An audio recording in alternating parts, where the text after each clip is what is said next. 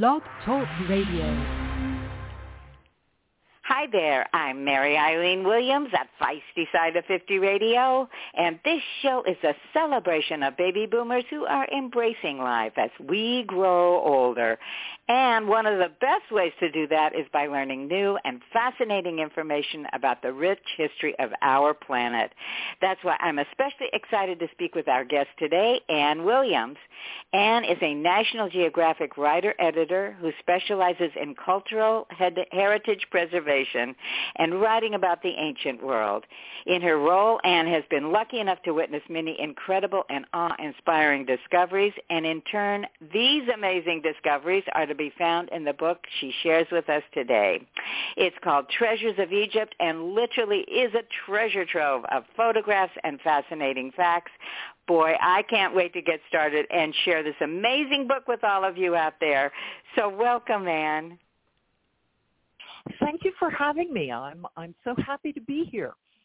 Well, I love nothing more than talking about ancient Egypt. It is so fun. Oh, well, and I'm thrilled to have you, too. And I do have to say, give you a hearty congratulations because you took on a major role in the creation of this incredible resource. I know you've worked for National Geographic for 3 decades, and you've been responsible for a number, I'm sure, of celebrated works, but this one had to have been extra special. I am so happy to hear you say that. You know, you work for so long on a project and you feel like you're in the weeds, and then it appears as a publication, and it's just lovely to hear that people are appreciating all of the time and thought and work that went into this. And it wasn't only me. The other half of this is that the designer for this book is a wonderful designer named David Griffin, who is the best magazine book designer in the business right now. And I worked with him for many years at National Geographic, and the reason why this book looks so spectacular is because of David's talent and David's eye. He really is an artist, and he brought that to this book, I think. It's obvious, you know, when you open it up. So I think we made a good team. I think you made an excellent team, Ann. And to the book itself, just the gathering of all the photographs, and to the range of everything that it shares, because in the photographs you see, of course, the magnificent architecture of Egypt, the statues, the gilded statues, beautiful jewelry, golden artifacts, and so much more. It must have been just a major job, a monumental job to go through some of National Geographic's collection of these wonderful photographs and selecting them. It was huge. First of all, we're talking about 3,000 years of pharaonic history. And literally decades and decades and decades of excavations, and then, you know, decades and decades of photographic archives. And there was just so much. And it took, you know, of course, a number of rounds of, you know, what do we have and what do we have to have? That's the first thing you do. What are the iconic images that you have to have in the book? And, you know, and then what's the second tier? And you do one cut after another until you have a lineup that you think is going to work. I also had to come up with a structure that I thought would work for all of this. And I thought, well, okay, what I want is a book that can work on a number of different levels. On one level, it's eye candy, and an armchair traveler can take it, sit down, flip through, enjoy the photographs, read a couple of captions, and be satisfied.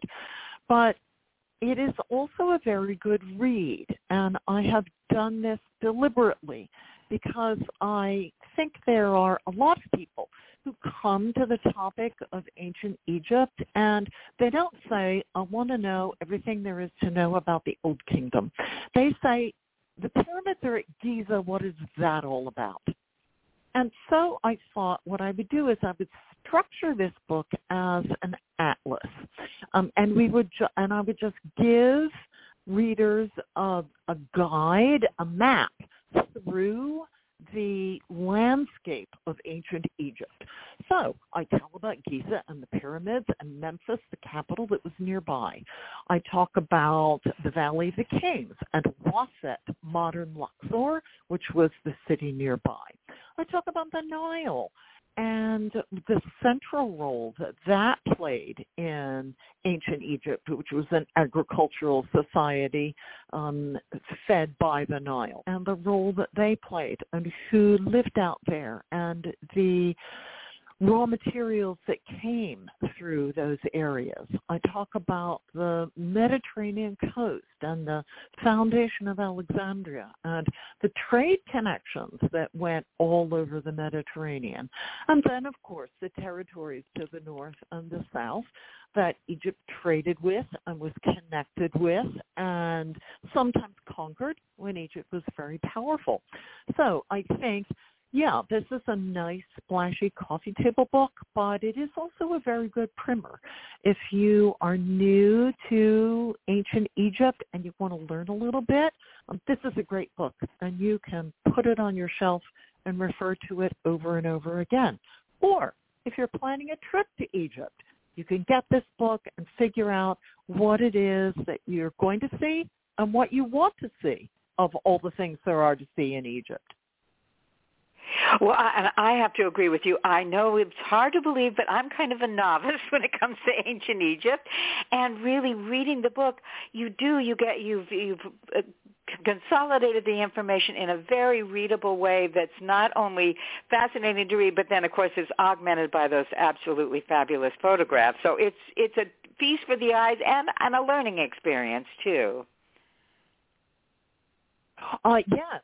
You know, every time I work on a project like this, I mean, I learned tons working on this book. My amateur specialty is the 18th dynasty, the time of King Tut, and all of the sort of political intrigues and who was sitting on the throne and who wasn't at the end of the 18th dynasty. But I learned a lot about Roman Egypt. I learned a lot about the founding of Alexandria. I learned a lot about the early communities of Abydos, Nekhet, Hierakonpolis.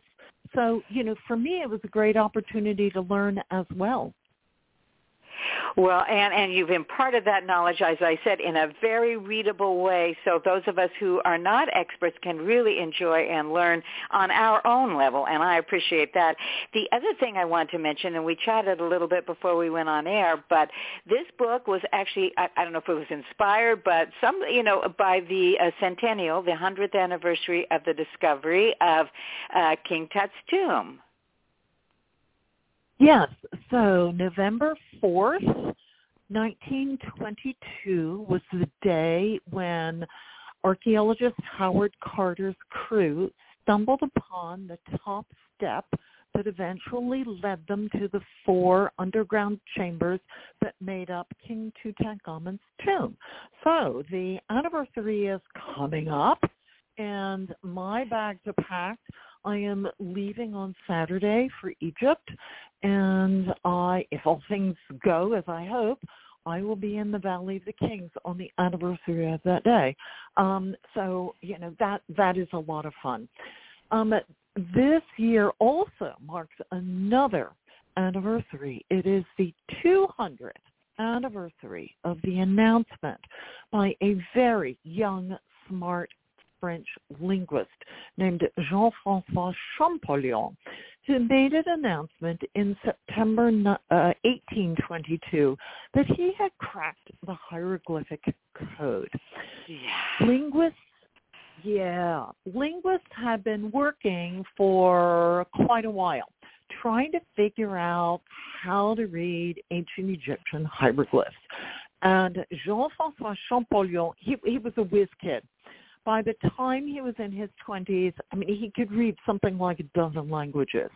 And I think that helped him sort of think about how ancient hieroglyphs could work and how languages could work. and how that language in particular could be structured.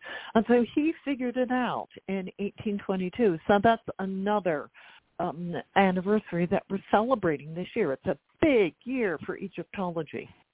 Well, and speaking of Egyptology in Egypt, I have to say there's a publicity photo of you, which I have included on the website here. You've got the pyramids are in the background. You've got your hat on. You've got the biggest, most excited smile on your face, and I just thought you are one happy camper there. I am. Every time I'm in Egypt and I'm looking at beautiful things and artifacts and just thinking about a civilization that was so wonderful, I am happy. I'm also very thoughtful because one of the questions that somebody asked me recently was, in all of my work in archaeology, what are the questions that keep me up at night? And one of the big questions is, why do empires fall? And I think about that. Yeah, every time I go to Egypt, every time I launch into a project like this, on paper, ancient Egypt should not have fallen. It was wealthy. It had the Nile. It had wonderful agriculture. It had access to